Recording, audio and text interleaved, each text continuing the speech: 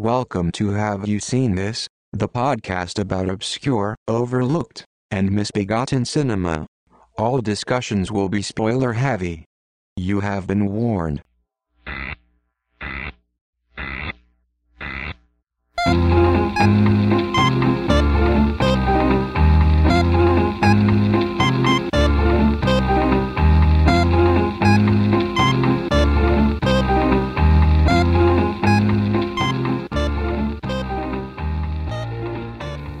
Welcome to Have You Seen This? I'm Jennifer Albright. And I'm Tim Heydrich. We're talking about things, just in general. We're talking about all three remakes of The Thing. Ergo, we're talking about things. We're talking about something which is notorious among certain circles. Okay. It even has its own fans who call themselves thingsites. I don't know why they don't just call themselves thingies. Yeah. Or things. It's a very versatile word when you want to describe things. So Tim had an idea of talking about one-shot movies, which were basically the singular achievements of their director. You know, directors who went on to direct nothing else. Yeah, and I don't know if it sounds crazy to any of you listeners, but it makes sense to me. There's kind of a romanticism to it in that a person who directs one movie, it's a passion project. It's a labor of love. It's something that they're putting their heart and soul and a bulk of their bank account, I'm sure, into. They finish it, they get it done, they release it to the world, and then they're never heard from again. Contrast with that, a person who has like a career making films, that almost seems like a chore. Like, it's no longer something that you do for the love of it. It's like, well, I gotta earn a living. I gotta get back to making these movies. I gotta churn something out. I gotta, if I want to pay for this beach house, I gotta make War Horse or something. I gotta stay busy. Yeah, because we were literally talking the other day about how the singular achievement seems to have a kind of romanticism about it. Yeah. The fact that you tried and maybe you succeeded, but you also kind of failed because you only made one movie. Well, maybe in which is kind of an uncharitable way to say it, but maybe in like the Japanese sense of it isn't about winning, it's about, trying your best. In that it's like, it wasn't great, but I went the distance. I did what I was supposed to. I did what was asked of me, and I achieved my goal. I filled up 82 minutes of videotape. Exactly. And sometimes that's the best that any of us can hope for. Right, yeah. So. But yeah, that's essentially what this is. It's a direct-to-video horror film directed by this guy, Andrew Jordan, who's directed nothing else. Produced by... One and done. How is he going to top it? Produced by a guy named Barry J. Gillis, who has had actually a little bit more of a career. He has produced some other horror films, and I have to give him credit. They are much better than Things. Now, that is an incredibly low bar, but from the trailers that I've seen and clips from his work, they aren't good horror films, but they're watchable. They have a story. They're lit that you can see what's going on. They don't rely... sound? They don't rely heavily on extremely bad ADR. Wow. So you got to wonder then, what favor did he owe the director? I think he knew the director. Oh, okay. Well, it was nice of him to help this friend out. And sometimes it's a hit, sometimes it's a miss. But yeah, this came out roll the dice. This came out in 1989, and this was the height of the era that they were just trying to get VHS tapes to fill up video rental shelves. Mm-hmm. And I know you and I have talked about this when we waxed nostalgic about how scary all those old VHS covers were. Yeah, and that is still a thing. Like, just as you'd browse your video store and see, like those really scary, intense, arresting covers of just bottomlessly terrible horror movies, you see the same thing on Netflix, where like it's like all the money went into, that movie poster that's there to get you to click on, Ghost 3 or whatever. I feel like it doesn't have the same feel, though, and maybe it has something to do with childhood, because, you're going through the selections on Netflix, and you have a thumbnail which is maybe like a still from the movie and the title. And it isn't the same as like, you know, a box art with like a guy's face melting off his skull. Because do you remember how fucking freaky that was when you were a kid? I think that I agree, but I think that you're looking at a different set of Netflix data than I am, because browsing a lot of the garbage horror that is on Netflix, like that's primarily what I think of when I think of horror on Netflix. I think of a lot of these movies where the video, like the cover of the video is much better than what you're going to actually see. It's much better than, you know, whatever like DVR thing it was shot on. Oh, well, I mean, yeah, if you're putting it that way, if you're talking about expectations versus reality of what you actually end up watching. Yeah, for sure. That's certainly true. But, like, I guess what I'm talking about is more like kind of the visceral horror of childhood. Because I remember, like, as a kid, I remember being so scared of, like, the cover of Evil Dead. You know, because it's got the eyeballs, like... in the skull? You know, in the skull. I thought that was so scary. Yeah, or which one is it? God, is it... Dead Alive that has the mouth? Yeah, pulling the mouth apart. Yeah, it's like somebody pulling the lips back and there's like a horrible little face in there. Yeah, that's great. Like that looked so creepy when you were a kid, and then you get older and then you finally watch these movies and half of them are garbage. Yeah, or I mean, you know, I'll do you one better on Netflix. You know, 90% of them are garbage, or whatever, you know, the Sturgeon's law ratio is. Well, it's content. Right. Movies have become content. Yeah. Back to my point. You make one good movie and you're out. Otherwise, you're just, you know, making churning. Content. Yeah, you're churning hashtag content out because you got to fill that void. This is kind of funny, talking about all those scary VHS covers. Like, imagine what you get when you look at the VHS cover of Things. A guy with a mullet and a bad mustache, like, holding a giant drill that at no point appears in the movie. It certainly is not featured, that's for sure. No. Yeah. And that's the thing, is when you pick up one of those crappy movies from the shelf at, you know, Video Biz or wherever, you get something which is exceptionally crude, but will have some kind of watchability value, whether it's some interesting gore shots or, you know, titties or something like that. But imagine that you go and you rent Things and what you're confronted with. Just, can you describe the first shot of the movie, which is the production company ID? Oh, it's the 3D video toaster text over an atom bomb explosion. So you know it's gonna be pretty sick, right? Yeah, it's like, whoa, this is off the hook. Oh man, these guys are fucking crazy. They don't care what they film. Yeah, like I'm browsing right now, like back to the covers. Like here, see, like go on Netflix and look up Satanic or Clown or Last Shift or Would You Rather. Oh yeah, those are kind of scary, I guess.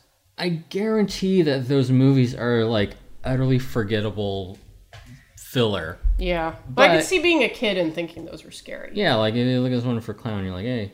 Like, oh, it's good. Is that an Eli Roth movie? It's a John Watts movie. So Who the fuck is John Watts? Well, I apologize if I'm judging a book by its cover, John Watts. But anyway, here we are. That'd be hilarious if you were a listener.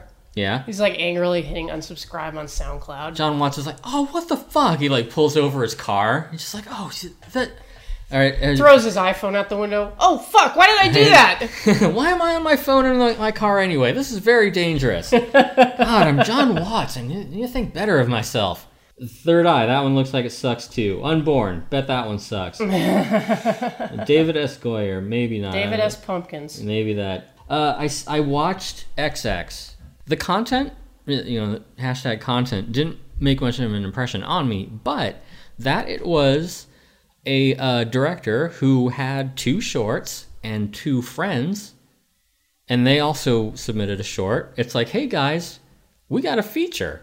We got an anthology feature. And they told 2 friends, and they told 2 friends. And then the movie just kept getting longer, and people were like, what? Like, we need to add an intermission. This is terrible. I'm not a fan of XX, but I do acknowledge the work that went into it. That's a backhanded compliment, if anything. I can do better than that. Isn't that really what the show is all about? Backhanded compliments? Sure. I got a few more of those. Well, that and also the whole attitude of, well, you tried. We should have called this podcast "Bless Your Heart." But you know what? Actually, I'd love to expand on this more, but we're kind of getting off the point. The House Next Door. What the hell is that? It's about the house next door. Okay, 1920s London. I guess the scenery is the character. Well, it saves having to pay actors, I guess. Yeah, for real. Well, you wanted to talk about horror movie covers and how they actually scared you in the video store. And you're like, this is too intense. But then you see the movie and you're like, this isn't that intense. Yeah, and then the movie turns out to be poop. And then, But then we really need to convey to you, the listener, that when it comes to expectation versus reality, things is on a whole other level. Yeah, is that a higher or lower level? Jen, can you clarify? I would say low. Oh, all right. That's good. I mean, if you're the kind of person who deliberately seeks out trash, then you've hit the jackpot. Then you are a garbage man. But yeah, we described their totally radical production company logo. Do you want to describe the first scene? Yes, I would love to be able to describe the first scene, but I can't. Let me throw in a few details about the circumstances of the making of this film. It's basically made by two guys in Canada. Now, you can tell that they watched a bunch of horror movies. They have a notion of what one puts in a horror movie for people to watch. You know, you got to have some kind of gross stuff and some kills and kind of an icky premise. Little creatures which burst out of a pregnant woman. Like, yeah, that's creepy and gross, right? You'd watch a movie about that. About creatures that burst out of someone's body? Sounds pretty wild and out there. But, maybe they'll make a movie about it someday. So they scraped together between $30,000 to $40,000, which is in contention.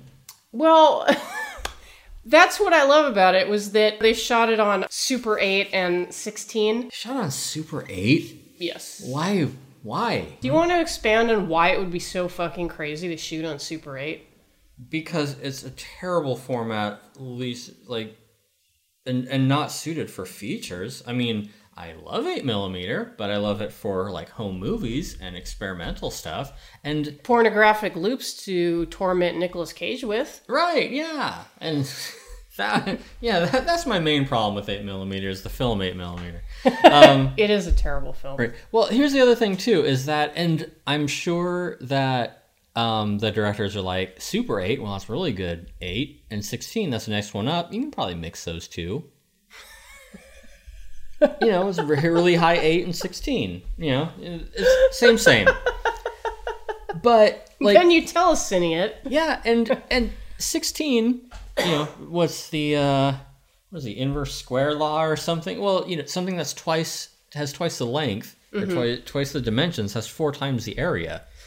So, it's like saying, oh, I shot this in 4K. Also, I shot some of it in standard def. Whatever, same. It's roughly the same area. Look, people aren't going to know the difference anyway. We'll put it all in the box art. We'll make $1 million. Yeah, so keeping all that in mind, the filmmakers did not believe they would be taken seriously if they revealed their actual budget. So they lied and said that it was shot for $350,000, which to me is inexplicable, because I can't imagine showing anybody this movie and saying with a straight face, we spent over $300,000 on this, because that person would go, what the fuck did you spend it on? The only person... Is this a tax dodge? Yeah, the only people who would be interested to see your film that you spent $300,000 on would be the IRS.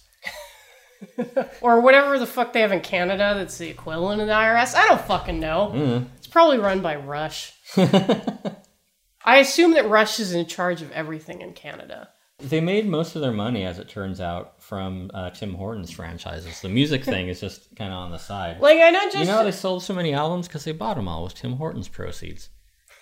I know Justin Trudeau is the prime minister. I assume that Getty, Neil, and Alex are ministers, underneath The Office of the Prime Minister? Yeah, they each get a territory. Like, each one gets their own time zone. Yeah. Yeah, it goes, like, I think that's Alex, and then, like, Getty is, I think he's West Coast. Alex is East, and then whatever the other one. Neil. Neil deGrasse Peart. I think that's the plot of Bytor and the Snow Dog. Okay. Anyway, so they lied about their budget. Yeah, which turns it from one kind of embarrassment into a completely different kind of embarrassment. Because it does not look like $300,000. No, it does not. Yeah. You gotten your head around that opening scene yet, or? Wow. Okay, so... Because again, this is all shot in Super 8. I think the 16 was reserved for the scenes with their very special guest star, porn star Amber Lynn. Oh, okay. Who took up $2,500 in the budget. Canadian, I assume. Right. Yeah, well, you know. So like $100. Well, there's no exchange rate. It's all, apples to apples, so it's fine. It's all poutine to poutine. We're sorry, Canada. You know what's great is after this airs, you're going to watch like the amount of followers on Twitter and it's just going to plummet. Like, we need to find a new Tim. A new Tim. Well, I'll just go to r/Tim. Yeah, there's a whole Need Tim. new Tim for podcast. So it was nice of them to get Amber Lynn. They could have... I want to say they could have featured her better, but that's a misnomer because she does have scenes that are just her doing like her weather girl routine, basically. She's a news anchor. Yes. Reporting on the events as they happen in the film, which is doubly confusing because you're watching them as they happen but hearing about them after the fact. Yeah, and what she says doesn't seem to relate that much to what you've just seen, which kind of further adds to the confusion of watching things. Yeah, it's like you go to the news for information, but the news is not like omniscient. Yes. They aren't like giving you a recap of things that people weren't there to witness. Yeah, because doesn't she say that they've been missing for like 2 or 3 weeks? And then we keep cutting back to the cabin where they're fighting the things? Yes. Which I assume is the film depicts that 2 or 3 weeks of time where they're missing? That's my assumption. Yeah, see, you guys are working through it. We're doing our best. So the opening scene. Yeah, the opening scene is, and I don't even remember it that well because it's so inexplicable. But it's the guy goes down to like, he's got a woman in a basement, like you do, because it's Manitoba, right? I don't know. There are people in Manitoba going, yeah, you have no idea. Oh, it's the kind of thing you might expect from Edmonton. Oh, ugh. Yeah. Where I've never been. Neither have I, which is why it's so great to say terrible things about a place you've never even been. Because the joke is that you don't actually know. Except it never comes off that way. And people are just like, wow, this guy really hates Canadians. What is his problem? We've never even met any Canadians. I know. I've never even laid eyes on a Canadian person. Well, they hide it because, understandably. Oh, yeah, like when you're traveling internationally and you're Canadian, you always lie and tell people you're American. Right, yeah. Because you don't want to be inundated with, like, questions about hockey. People asking you to explain your haircut, why it's so long in the back. Right, yeah. Like, did you invent this? Because it's like, it seems like it's business in front. But then I go around to the back and I'm like, hey, it's a party here. Yeah. Very versatile. So anyway, we cut out that whole part. He's got a woman in his basement. How he got her there, I don't know. But he comes down and he's like, I want to put my evil in you. Or, whatever the standard pickup line is these days. He says he wants to have a child with her, I think. Yeah, well, he dresses it up. Well, she dresses down. Yeah, well, she dresses down. She proceeds to remove all of what she's wearing, save for the Mickey Mouse mask. That stays on. I think the actress didn't want her face shown because she was nude in the film. Yeah. I would bet money that that's the case. You don't have to be nude to not want to have your face in this film, but I think she made the right decision. So yeah, she gets completely naked except for the Mickey Mouse mask. And you can see she's already got her winter pelt. But then she tells him, she's like, hey, you know, your baby's already here. It's kind of a send in the clowns sort of motif.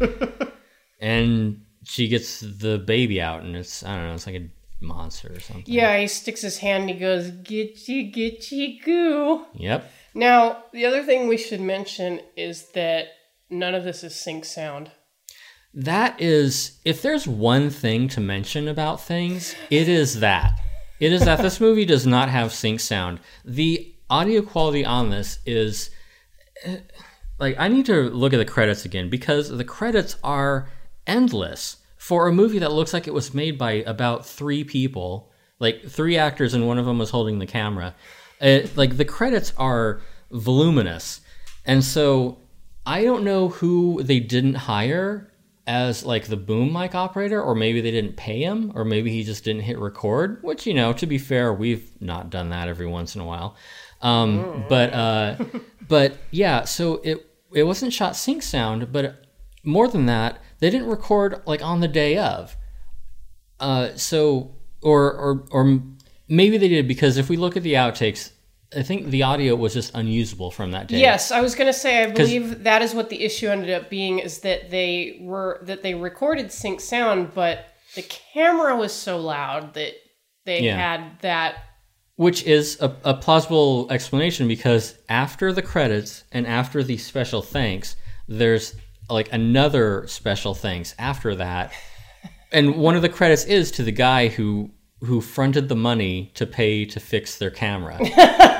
Because it was making that weird flapping noise. Yeah. So, you know, guys, it's supposed to make a weird flapping noise. But maybe just not that loud. Anyway, so the point, they didn't check the gate. Yeah. So the point, they didn't check what they were pointing the camera at either. So though they shot at sync sound, they then had to ADR the entire movie. Yes, with varying degrees of fidelity to what was originally said. The opening scene is great because I forgot about it completely. Because it has no bearing on the rest of the film. Yeah, I'd watched this movie before and watched it again so we could do this episode, and I was like, I don't remember this at all. The reason I don't remember it is because it doesn't fucking matter. Yeah. Like, it's a cold open. Yeah, well, it is a cold open. They put a cold open on their fucking feature film. Not even that. It's, I don't know. I would say it's a bit of cheesecake, but the rest of the movie is so, like, gross and weird that seeing, like, a nude woman in that context, it's like seeing a nude mental patient or something. Yeah, it's like seeing photos from a guy who, like, locked a woman in his basement for 20 years and had kids with her. Yeah. So it's basically, it's the story of this couple. And then that ends, and I guess she must be the wife, huh? But the wife in the movie, you know, because she's sick, and then the things burst out of her, and that's not this woman. No. So okay, well then that doesn't fucking work. I'm full of shit. I think it's the sort of thing where, again, like, yeah, that thing that I've said before about how a horror movie is cyclical, where you get, like, the abbreviated version of what's going to happen through the course of this narrative. Right. It's the same version of that. They just didn't do it right. Yeah. Well, they didn't do any of it right. That too. Again, I think as I described earlier, these were guys who clearly had watched a bunch of horror films. In fact, there are references to other movies, much better movies. They literally name drop Night of the Living Dead. Yeah. And Evil Dead. Yeah, which is clearly an inspiration for this as well. Yes. I mean, they weren't able to pull off to the same extent that Evil Dead did what it did, but the problem again is that a lot of this is that you see these movies and it isn't that they're easy to make, it's that they just look like it's easy. Because it's a low budget movie, which makes it seem like, oh, this is accessible, I can just go out and do whatever, but it's like, you have no idea. Like, there's a big budget movie, there's a low budget movie, and then there's this outsider art that you're talking about. There's this amateurish movie. And there's a term for it, which actually made it to Wikipedia, a Z movie. There you go. You got your A movies, you got your B movies, maybe even C movies. Then you got your Z movies. Well, And I this is that. Yeah, I guess that would be the art brute of filmmaking. It's really raw and passionate because the artist doesn't know what the fuck they're doing. Yeah, really. they didn't bother to stop and learn how to do any of this stuff before they just got a camera. They're like, hey, rented the camera, we're good to go. Not a part of any artistic tradition. But they had a free couple of weekends. Exactly. But I kid open water. Wow! Yeah, it's actually a good movie. Yeah, the opening doesn't relate to the rest of the movie. I tried to make it fit in. It doesn't fit. No. I failed. I don't know what that thing is, though. Because, I feel like I know what it is. But someone else must have had a name for what that is when, you see the beginning of the whole movie in, the first act. Yeah. Because that is something that happens. Yeah, because I'm naming it by a TV term, which is cold open. Yeah, and that's not even the same. Yeah. But you're talking about the depiction of a theme or act, which will recur in the film. Yeah, it's like a microcosm of it. Yeah, if any of you fucks are academics, you can write in info@haveyouseen.us. Or flame Jen on Twitter. I don't know. No, don't flame me on Twitter. I'm sensitive. Where else would you flame people but on Twitter? It's a cesspool. It's designed for that. So they go to a cabin because... Are there credits? Because I seem to remember that you see the title twice. Yeah. In case you didn't read it the first time. This is as slowly. Yeah. This is as good of a name as we could come up with, and we're using it twice. We are sticking with it. We're committed to this premise. So the story starts proper around him talking about, his mother is sick, and the two of them go up to a cabin. His wife. Yeah. His wife is sick, and what better thing to do than go to a cabin? Yeah, because it's the married guy's cabin, and then his two friends show up. The beardo. His other, drifter basement-dwelling friends. Yeah. Yeah. And he's got a beardo friend, and then a mullet friend with a bad mustache. Yeah. I've seen a greater variety of actors in League of Gentlemen than this movie. So I assume that the premise is that and it's a common horror movie premise, which is people going to an isolated location for a weekend getaway. Right. Or a vacation. Yeah. But they go to this, condemned cabin, which this guy is taking care of his sick wife in. Right, as you do. And they go inside looking for beer. Mm-hmm. And the bad mustache guy opens the freezer and takes out a book which is titled Horror of 1,000 Ugly Brutal Cuts. It's an autobiography. And what they did was they covered the actual cover of the paperback book with printer paper and then just wrote the title in the cover. It's a handwritten book title. It's playing even in Super 8. Yeah. You can tell that this is not an expensive prop. Mm-hmm. And he also pulls out a tape recorder, which I think is their homage to Evil Dead. Yeah, if you want to be courteous, yeah, homage. Now, Tim, fact check here. Yes? If you took a tape recorder out of a freezer, would you be able to immediately hit play and hear creepy chanting? Maybe before the magnetic part fell off the tape part. We're calling this myth plausible. Yeah, plausible. Hey. And then the guy takes his jacket off and sticks it in the freezer. This is a very versatile icebox, I gotta say.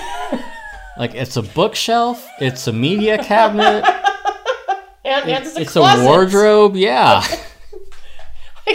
I can only assume that the refrigerator part is broken, so they have to put everything in the freezer. I suppose? The cupboard doesn't work either, that's why everything else is in there. Maybe, it's the only thing that they could, stage to work with. Or maybe it's because it was at the same height, so they didn't have to move the camera. You might be onto something there. Sad to say. Yeah. Although I disagree with my own speculation because I think that is too innovative. I think a truly lazy filmmaker would have just panned around with whatever the guy was doing as he sort of puttered around the kitchen. Whether he framed him correctly or not. Right, yeah. We should also say that all of these shots are completely devoid of art. Right. There is no sense of composition. Or even that leveling the camera is important. Yeah, it's hard. It isn't something that you notice immediately. Yeah. Especially if you aren't trained in whatever you're doing.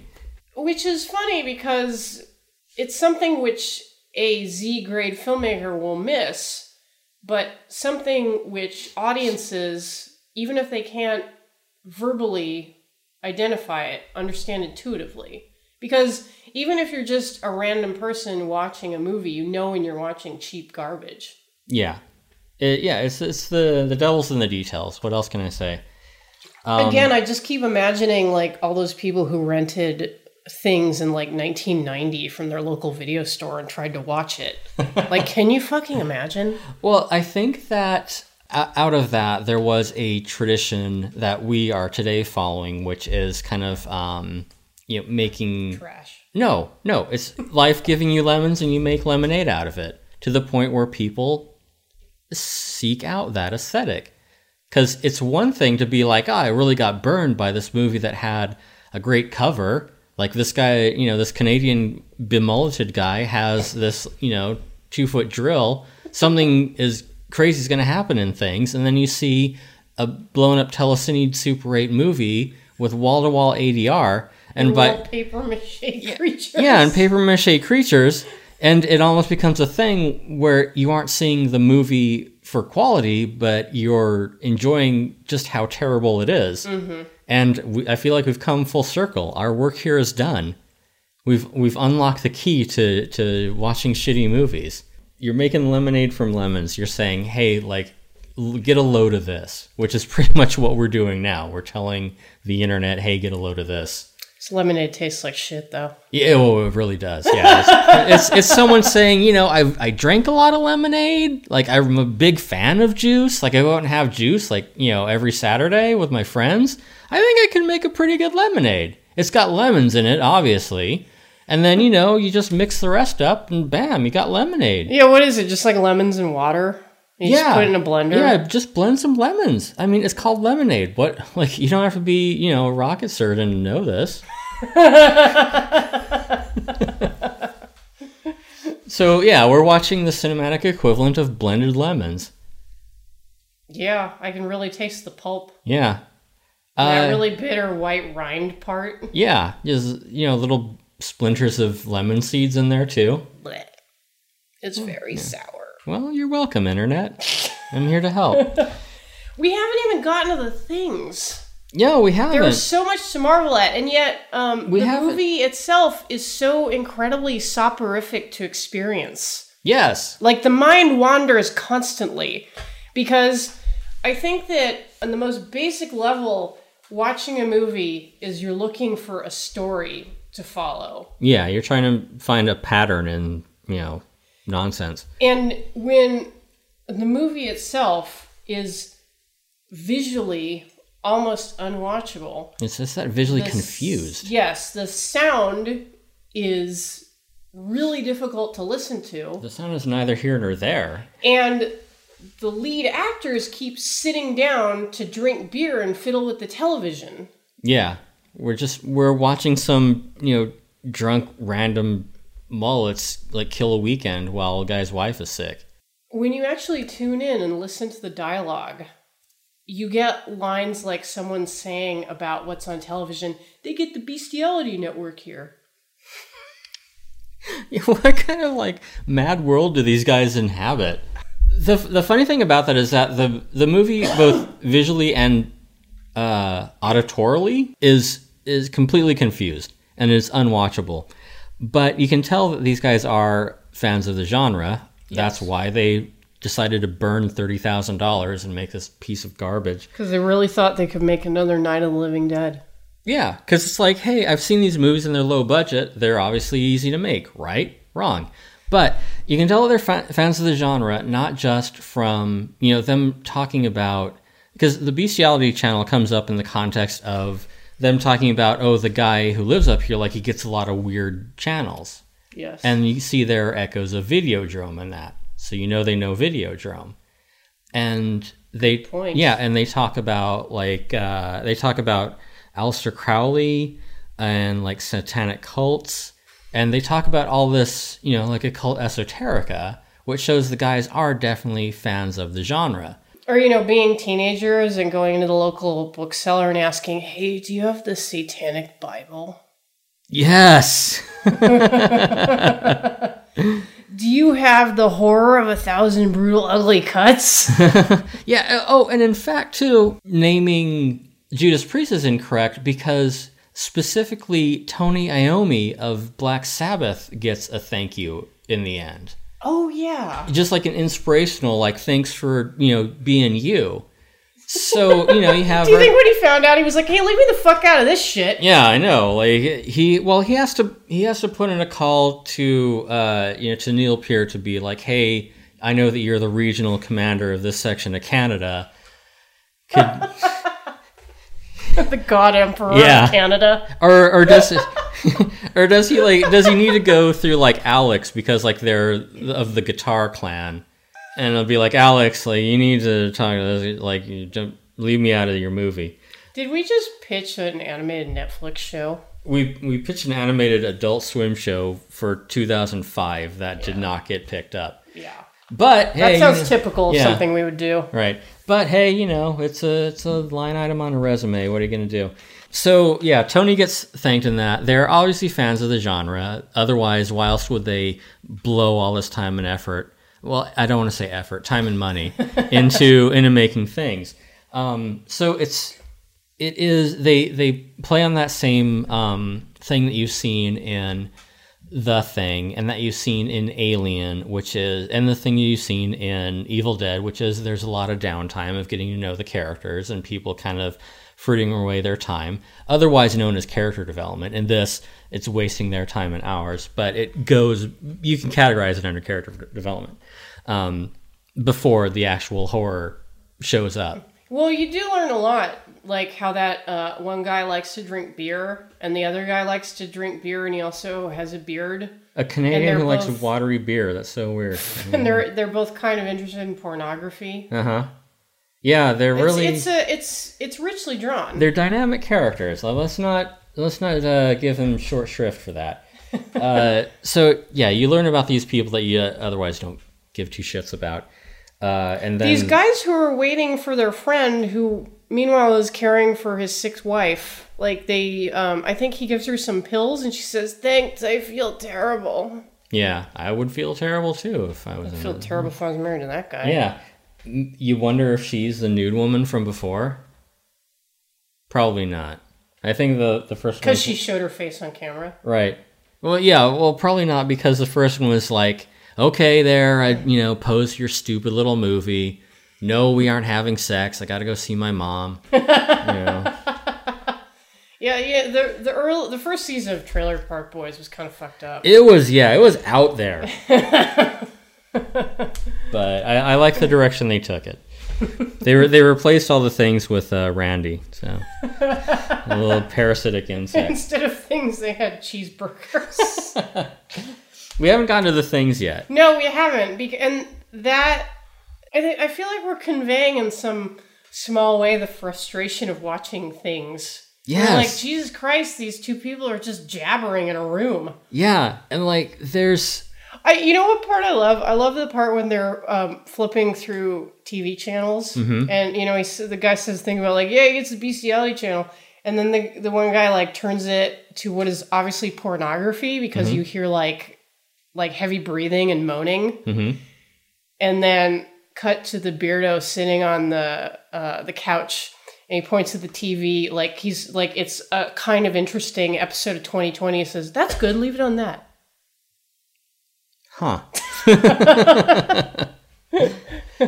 And again, listening to these two chuckleheads talk, like the way one of them holds forth, he kind of reminds you of like that know-it-all friend you had that like never left your hometown and is kind of tedious to hang out with.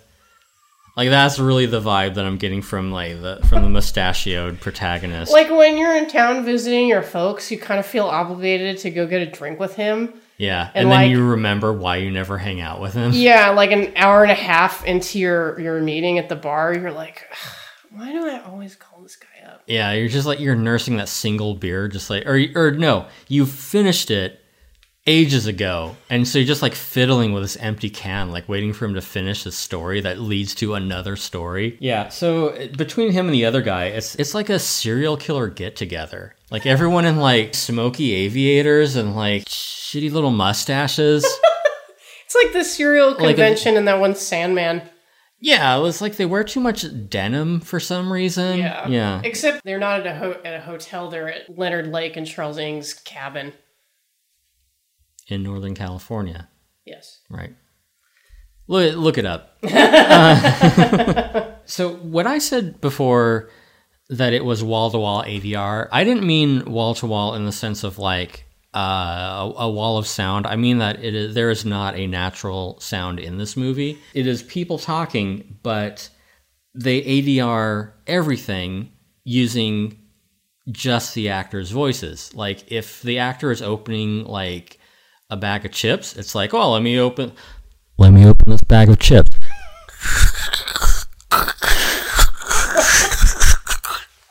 I'm going to tear up this sheet of paper.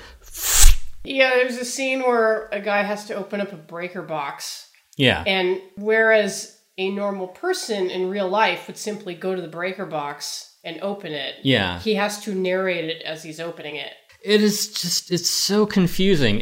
You haven't even mentioned the music, which sounds like it was made in GarageBand. It's like a drum kit straight out of Rock Band. To be honest, like I've heard better musical acts at a pizza parlor. Like you can tell they saved it for months for that drum machine, though. Yeah, well, maybe one day they'll learn how to use it. Because like it doesn't play itself. And the filmmakers, I think, or at least the producer Barry J. Gillis is interested in music because he has made his own music videos, and I believe that he is part of one of the bands that's credited. He's interested in music because the movie credits the music first. Good point. Which is always a bad sign. Yes. Yeah. It's bands that you haven't heard of called Familiar Strangers, and I assume it's pronounced Strychnine. Yeah.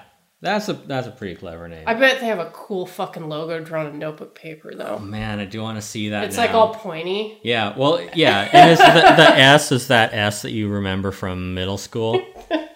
That diamond shape. This like Stussy looking S. STRYK9. Look them up on SoundCloud. And again, because these are obviously people who are very passionate about their music, they put in everything they made into the soundtrack. There's a scene later on where the married guy is wounded and Bad Mustache Guy says, I gotta cauterize your wound. But underneath it is this weird 50s synthesized sounding song. Like those very 50s sounding chord changes. Okay. And you ask yourself, what does this have to do with what's going on the screen? It's a man writhing in agony and someone about to press a red-hot iron to his wound. Maybe it's just what's on the Bestiality channel at that time. All those famous bestiality-themed stag films of the 50s. Yeah, doo-wop and bestiality were really popular in the 50s. They didn't have the internet. Like you said about them, the guy narrating him tending to the fuse box. Like, it isn't enough just to be like, a guy goes to the fuse box and there's like music under it or there's sound effects under it.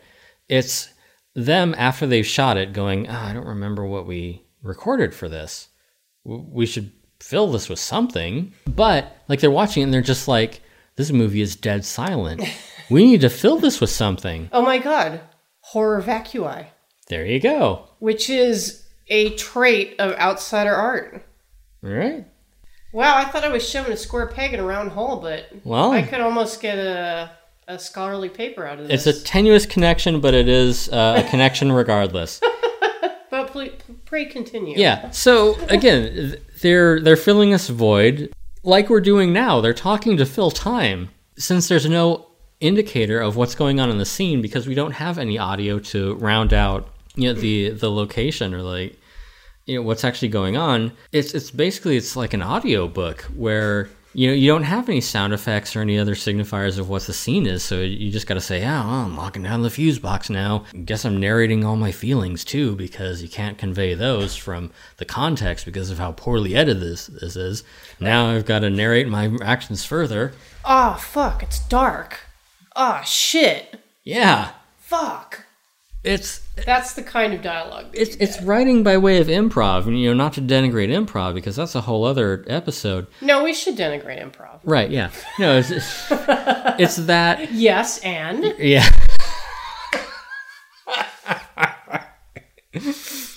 It's improv is terrible. Yes, and that's great. No, it's that there's no, like you said, like your criticism about The Room is that no one has any accumulated memory.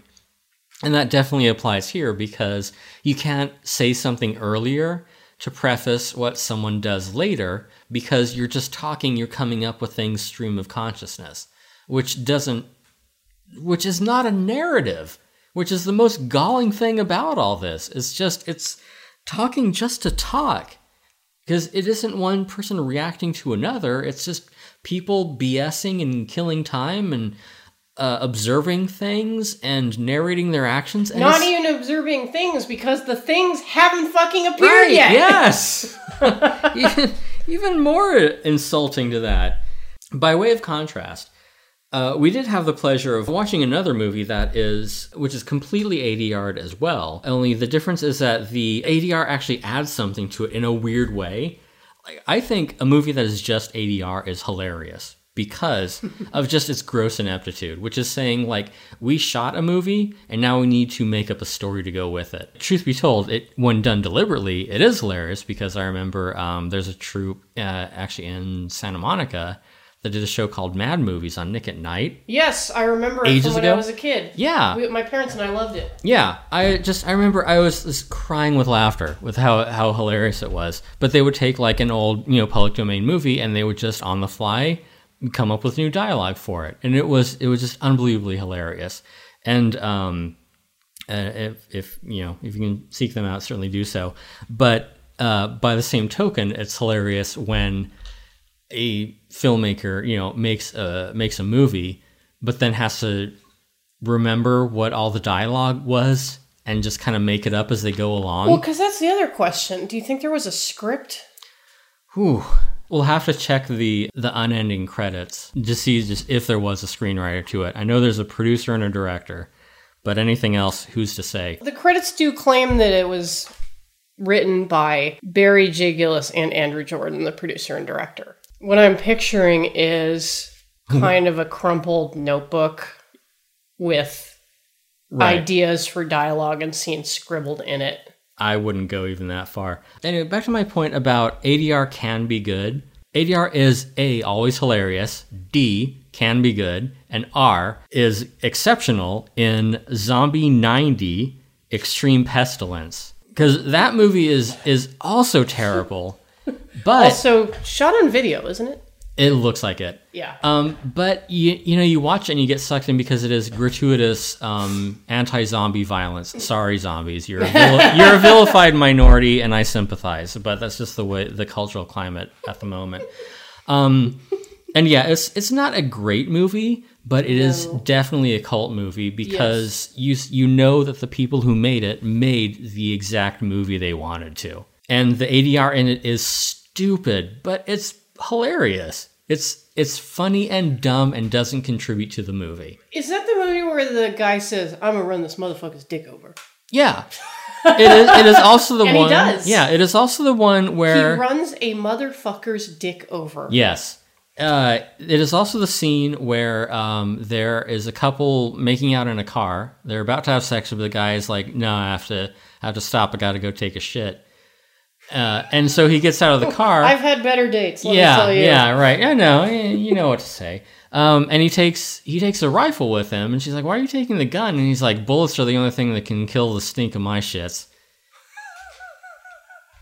Words to that effect. I'm not a human calculator, but the point remains. And that's ADR that adds to it. It's true, this was 1990, which was well before Poo-Pourri. Right. Yeah. So remember at the time when the only recourse that you had was to ventilate a turd? Just pop a couple of rounds into it. Just drill that motherfucker full of holes. Yeah. I love this. I ruined so many toilets. Yeah. Well, that's where the phrase wreck a toilet comes from. Right. And a lot of people don't know that the original line from Apocalypse Now, the famous one about I love the smell of napalm in the morning, it covers up the smell of shit. Yeah, Robert Duvall just improvised that. But it's true. Check IMDb. Yeah, it's true. Yeah, there's a removed piece of trivia that I screenshotted before the admins took it down. It's a piece of trivia which I submitted 20 or 25 times before they banned my accounts. Anyway, Zombie 90, I think, is on YouTube.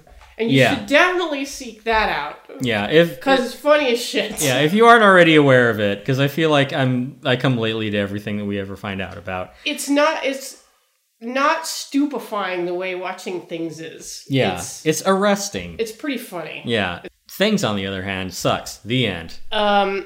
We talked a little bit about what gives this movie its, for lack of a better term, its aesthetic feel, which is the material it was shot on, the dialogue, the sound, the music. We talked about Amber Lynn. Yeah, she's sort of the Greek chorus in this, I guess. Yeah, and they didn't put her cue cards like near or under the camera, so she's constantly looking way off to the left. That is true. For her cues. No, it's like they're the first ones to ever try making a movie with cue cards. It's like, this is how you do it, right? Just put them wherever. I don't know. We'll figure it out in our sequel. I forgot that they also cut between her and a guy sitting on a grotty recliner in what looks like a closet. Yes. Like, she's in a, like, VTR, like, editing room. Yeah. But he's in, like, a janitor's closet. Yeah, like, she's not even out, like, in the studio. She's in, like, the editing room. Yeah. Which I'm sure that's where they found their editor. They're like, hey, you can edit stuff, right? And then the guy's like, what? Did they have public access television in Canada? I'm sure, yeah, SCTV. Like, it was a riff on that. Yeah, so that's your local news in the world of things. Yeah. Is a guy sitting in a janitor's closet. Well, it's rural. You know what, Tim? We haven't mentioned the evil scientist. There's an evil scientist in this? Yeah. Completely forgot. Okay, so we mentioned that the cabin is owned by a guy who is married and whose wife is ill. Okay. Now, it comes out that he really wanted to have a baby with his wife. Mm-hmm. And what do when you want to have a baby and your wife is infertile? You take her to a mad scientist. Right. You put a devil mask on her and take her to a mad scientist. And I think it's footage which may be repurposed from another film made by the filmmakers, but there's footage of a mad scientist doing mad scientist things, like pulling a guy's eyeball out of his head.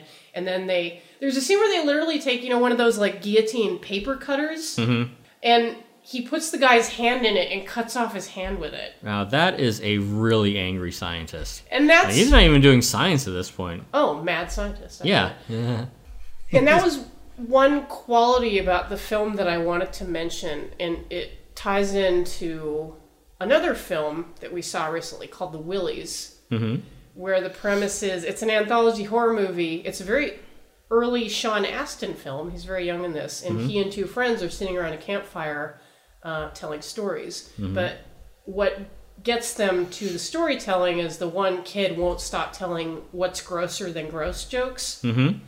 And you can be a reserved adult and be like, I'm so above this.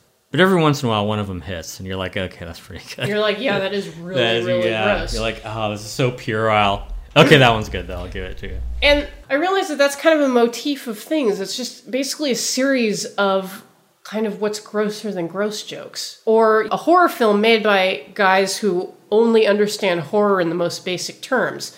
what do you put in a horror movie? You put kills and gross out scenes, right? Right. So they have these completely context-free gore shots. Yeah, they just have like a vague notion. It's sort of a horror film cargo cult. It's like, well, we've got all this bamboo. If you put like a couple of bamboo wings and like a bamboo fuselage and put it at the top of the hill, bingo, you got yourself an airplane. Hey, paper cutter, you could cut a guy's hand off with that. And, I got access to one because, they got one in the school where I work as a janitor. Again, not to denigrate the janitorial arts. No, very important. Yeah, well, they got a better union than we do. We here at Have You Seen This are friends to the worker. But not like shitty workers, not people who are bad at their job. I'm no friend of them. Well, you mean like you? Oh, yeah, well, exactly. Yeah, so essentially you just get a series of kills. And I guess that's where the things finally come in. Because the things come in, yes. Because the things were created by the mad scientist. Oh, I completely missed that. Did they come out of like the guy's stump after his hand got cut off, or? I think those are separate experiments. He has a body of work. Yeah, he's got a lot of rods in the fire. Yeah, exactly. That's good. But it's a lot of paths to success as a mad scientist. But the guy wanted his wife knocked up, and the mad scientist knocked her up with a bunch of, you can't say gremlins. With some things, yeah. Yes. And they're kind of like little papier-mâché ants. They're like ants with giant fangs. Yeah. Like an anglerfish or something, but on an ant's body that's the size of like a squirrel. Yes. And they just keep appearing. Yes. And by keep appearing, I mean the camera will reveal that a papier-mâché thing is sitting on like a toilet seat, or it's been set on top of a cabinet. Not moving, mind you. Right, yeah, they're just there. Or one is like taped or like, tied with string to a guy's ankle so it'll follow him around or something. Yeah. But yeah, they're otherwise inert. Yeah, they're like hobgoblin inert. Yes. It's just sort of a They puppet. don't even move as much as the hobgoblins, because the hobgoblins kind of vibrated a little bit. Yeah, a little. Yeah, they have that illusion of vitality to them. But yeah, so they burst out of the wife, Mm-hmm. and then after they confront some of the monsters, they retire to the kitchen, Mm-hmm. where they then proceed to have a very slowly paced conversation about what to do. And Bad Mustache Guy is like, oh, this reminds me of a story I heard once in Scotland. When did he get out to Scotland? Like he tells us It's about a very deep lake with a plesiosaur in it. I don't know if you've heard it. Yeah, because he tells this completely irrelevant story about it would be funnier if I actually remembered the story. Just make it up as you go. That's what the actor did later. Yeah. They did. I wonder if it's in the quotes. Trivia. Was it about when he tried to get an out-of-state check cashed? Anyway. Oh wow! Here's interesting trivia. Okay. Jessica Stewart, who plays the nude lady in the opening scene, was actually a sex worker. Oh, that's how they did it. Attempts were made to include her in the 2008 DVD release of the film, but she could not be found. You don't say. Well, anyway, I'm just bogging everything down. But anyway, so they retire to the kitchen, and then Bad Mustache Guy is like, oh, this reminds me once of the story about the kid who killed a bunch of people, or something like that. Okay. That happened in Scotland. Yeah, he didn't get vaccinated, and he killed a bunch of people. And he killed a bunch of old folks. And it's completely irrelevant to everything that's happened in the movie so far. But the important thing is it takes up some time. Because that is the thing that you don't think of when writing a movie, is that every scene is supposed to advance the story. Yeah, and then a movie has to be like, at least 70 minutes long. Yeah, so that's why you put a nude woman at the beginning. You add a story about maybe the Loch Ness Monster, I don't know. And then you put at the end 11 minutes of outtakes. It's actually hard to distinguish the outtakes from the feature. I mean, like Amber Lynn tells a story. Oh yeah, she tells a story about working with John Frankenheimer. Yeah, which, good for her. Yeah. There's some other outtakes of scenes they didn't use because I guess they didn't fit like the tight narrative. Now, I believe that the movie was released on DVD by Intervision Pictures in 2011, if you want to see it in the highest quality. Yeah. I assume there was a fresh telecine of the material. Yeah, I mean, maybe we're just working off a bad, nth generational copy. Maybe we just don't understand it. Wow. We've been completely misled this whole time. Yeah, like, my head hurts. I don't even know what is left to say. I mean, they fight the things. Mm-hmm. There's a drill and... He does drill out things, and a lot of, green gravy comes out of one of them. Yeah, and then there's... and that's a payoff, too, because, I think the things are actually a decent prop. I don't know what the hell they're doing in this. There's a chainsaw, because it's a horror movie, so you have to have a chainsaw. Yeah, you can't not. But I'm pretty sure that for the drill, they actually use a vacuum cleaner for the sound of the drill, because it sounds like a vacuum cleaner. That's right. And I can't even tell you how the movie ends. How does it end? With one guy. He gets out of the cabin. I guess. And then there's actually some diegetic sound in that part. Oh, you would remember how it ends. It ends the same way as Occurrence at Owl Creek Bridge. And for those of you who don't know, it ends as the international cut of The Descent. It was all a dream. Yeah. So, the bad mustache guy. Dallas. Who shot JR? No, it was good. And I really liked Occurrence at Owl Creek Bridge. It is good. Yeah, I made Ambrose Bierce is a good author. Yeah, I'll give him that. I with me and some friends in high school, which is appropriate for the level of quality here. Like, we made and this shows about what time we made it. We made a Pulp Fiction version of it. And I think that a guy, Sammy, who I was very mean to, because I didn't want to be friends with him. I think he has the only copy, if it even exists anymore. And it probably doesn't, because why would Sammy keep a copy of this? Wow, so ephemeral. Yeah, well, I'm sure we can get the band back together again. make a remastered version of it. But can you expand on the ending a little bit? Oh, you don't want me to just cop out like the filmmakers did? Yeah, you don't want me to just wax on my high school filmmaker days. It is the guy gets out of the cabin. He runs down like a creek to find a bridge where there's a guy standing on it, and he shouts at the guy for help because I guess he can't just walk up the embankment. And it's actual sync sound. It is sync sound, which is it's the actor yelling and screaming at this guy on the bridge. Yeah, and the guy on the bridge, he leans down and he helps hoist him up onto the bridge, except for then it turns out he didn't actually escape and he's back in the cabin. Some other shit happened. I don't know. I fell asleep. Well, I remember that the evil scientist shows up. Mm-hmm. He sticks his hand in the wife's blood. Right. Where she's lying, and he kind of laughs at it. He's like, "Yep, that's blood." And then Consent laws. And then I think Mustache Guy shoves him in the room with the things. Oh, we should have recorded this earlier. I don't remember so much of this movie. Well, I tell you what I do remember. I remember a veritable platoon of people worked on this. This movie had assistant editors, it had second ACs, set decorators, transportation captains. Transportation to and from where, I ask? It had a property master. I did not know that Panavision made a Super 8 film camera, but cameras by Aeroflex and Panavision. I'm at a loss for words to describe just the amount of manpower that went into what looked like a student film.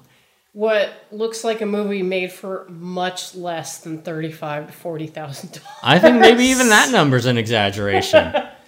You know why the credits are so long, right? Why is that? It's because when you're making movies on this level, you're like, "Hey, can you help with my movie? I'll put your name in the credits." Maybe it's the same kind of inflation behind the falsely inflated budget. I mean, it's we're a legit movie. We got a property master. We got a second assisting catering focus puller. Like we got cameras by Airflex and Panavision. We didn't even say they're used. We just wanted to give a thanks to them. Because the special thanks goes on for like 3 screens. They thank like 50 entities. They thank the cities of Los Angeles and New York. The movie nominally takes place in California because they mentioned Sacramento at one point. Huh. It doesn't fucking look like They thank California. Fangoria. I'm sure Fangoria's like, leave me out of this. You know those guys fucking love Fangoria. Oh, for sure, yeah. I loved that portmanteau word that you came up with. Assistering. Assistering? Yeah, you said like we got an assistering camera caterer. Yeah. Yeah, we got producers, we got directors, we got editors, we got a assistering camera catering studio guys. Yeah, we got everything. We got fucking Amber Lynn. Right, yeah. She worked one day on this. $2,500. Well, she was hoping they would say no. True. Yeah. That's how you do it. Tony Iommi doesn't even make an appearance in it. So, that special thanks was waste. They asked him, but he had to back out at the last minute. Yeah, well, his scene was cut. He played one of the things. Oh, he was the mad scientist. And he was the nude woman at the beginning. Oh, man, that guy's got a hot bod. Yeah, my head is splitting just talking about this movie. I can't believe how fleeting it was in my memory, too. Like, I know I watched it, and yet if you press me to tell you anything about it, I just wow, I don't know. Yeah, I remembered literally nothing about it except kind of the feel of the picture quality and the soundtrack. Yeah, because that one repeating kind of tinkling piano motif that they have. It's because it's unknowable. It's like trying to tell someone about a story a child told you. It's like, oh, I'm leaving out the important part where he says something that he then later reverses that had nothing to do on the later events. Let me remember that. Yes. It's impossible to talk about a story that is incoherent. So good luck describing this podcast to someone. You know what, Tim? What? You got yourself in a tailspin. You got yourself in a tailspin. Okay, that is memorable. You got yourself in a tailspin. The one... You got yourself in a tailspin. The one arrangement of colors that I did like on this, and I wouldn't go so much as to say it was like an image or anything, but at the end, when the film ends, it does say, you have just experienced things. That's right. And I do like the sort of... the ballsiness of that it's an art piece, like it's a happening or like some sort of visual arts installation piece. It makes a kind of sense because you really have just experienced things and you will never be the same again. That's true. Like it doesn't work like a normal movie. I wouldn't say that is by design. And I do feel like they just missed the bullseye by not saying you have just seen things. So I feel like that is just right on it. Maybe there was an argument about it. Yeah. Like, maybe there was a split where it's like, oh, dude, let's put at the end, you have just seen things. It's funny, dude. It's like, no, dude, because this shit's crazy. It says you just experienced things. No, I think the guy's like, no, hey, we say, you've just seen things. Like, it's perfect, right? It's like seeing things. And the guy's like, no, people are going to, it's too pedestrian.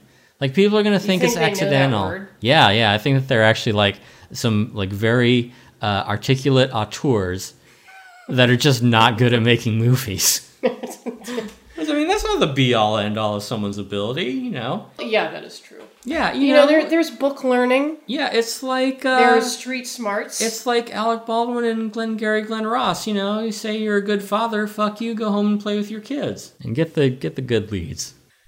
Well, you've just experienced our episode about things. Yeah, you've just experienced, have you seen this? Thanks for listening. It is on DVD. Use caution. Do not operate heavy machinery. I don't know what else to say. My head hurts. Yeah, I don't know. Yeah, I'm sure you can find it on various means. If there's a legit copy, yeah, by all means, seek it out. Yeah, throw these guys some change because... They spent $300,000 on this movie. Give or take a few $100,000. Yeah. And honestly, we can poke fun, but this is like the third or fourth time I've seen this movie, and I'm talking about it on my show. What can you say? Like, it is so singular that we had to talk about it. It is singular. At least I hope so. It really does fit into that category of movies that are so inept, they kind of transcend filmmaking and become worth watching. I agree with the first part.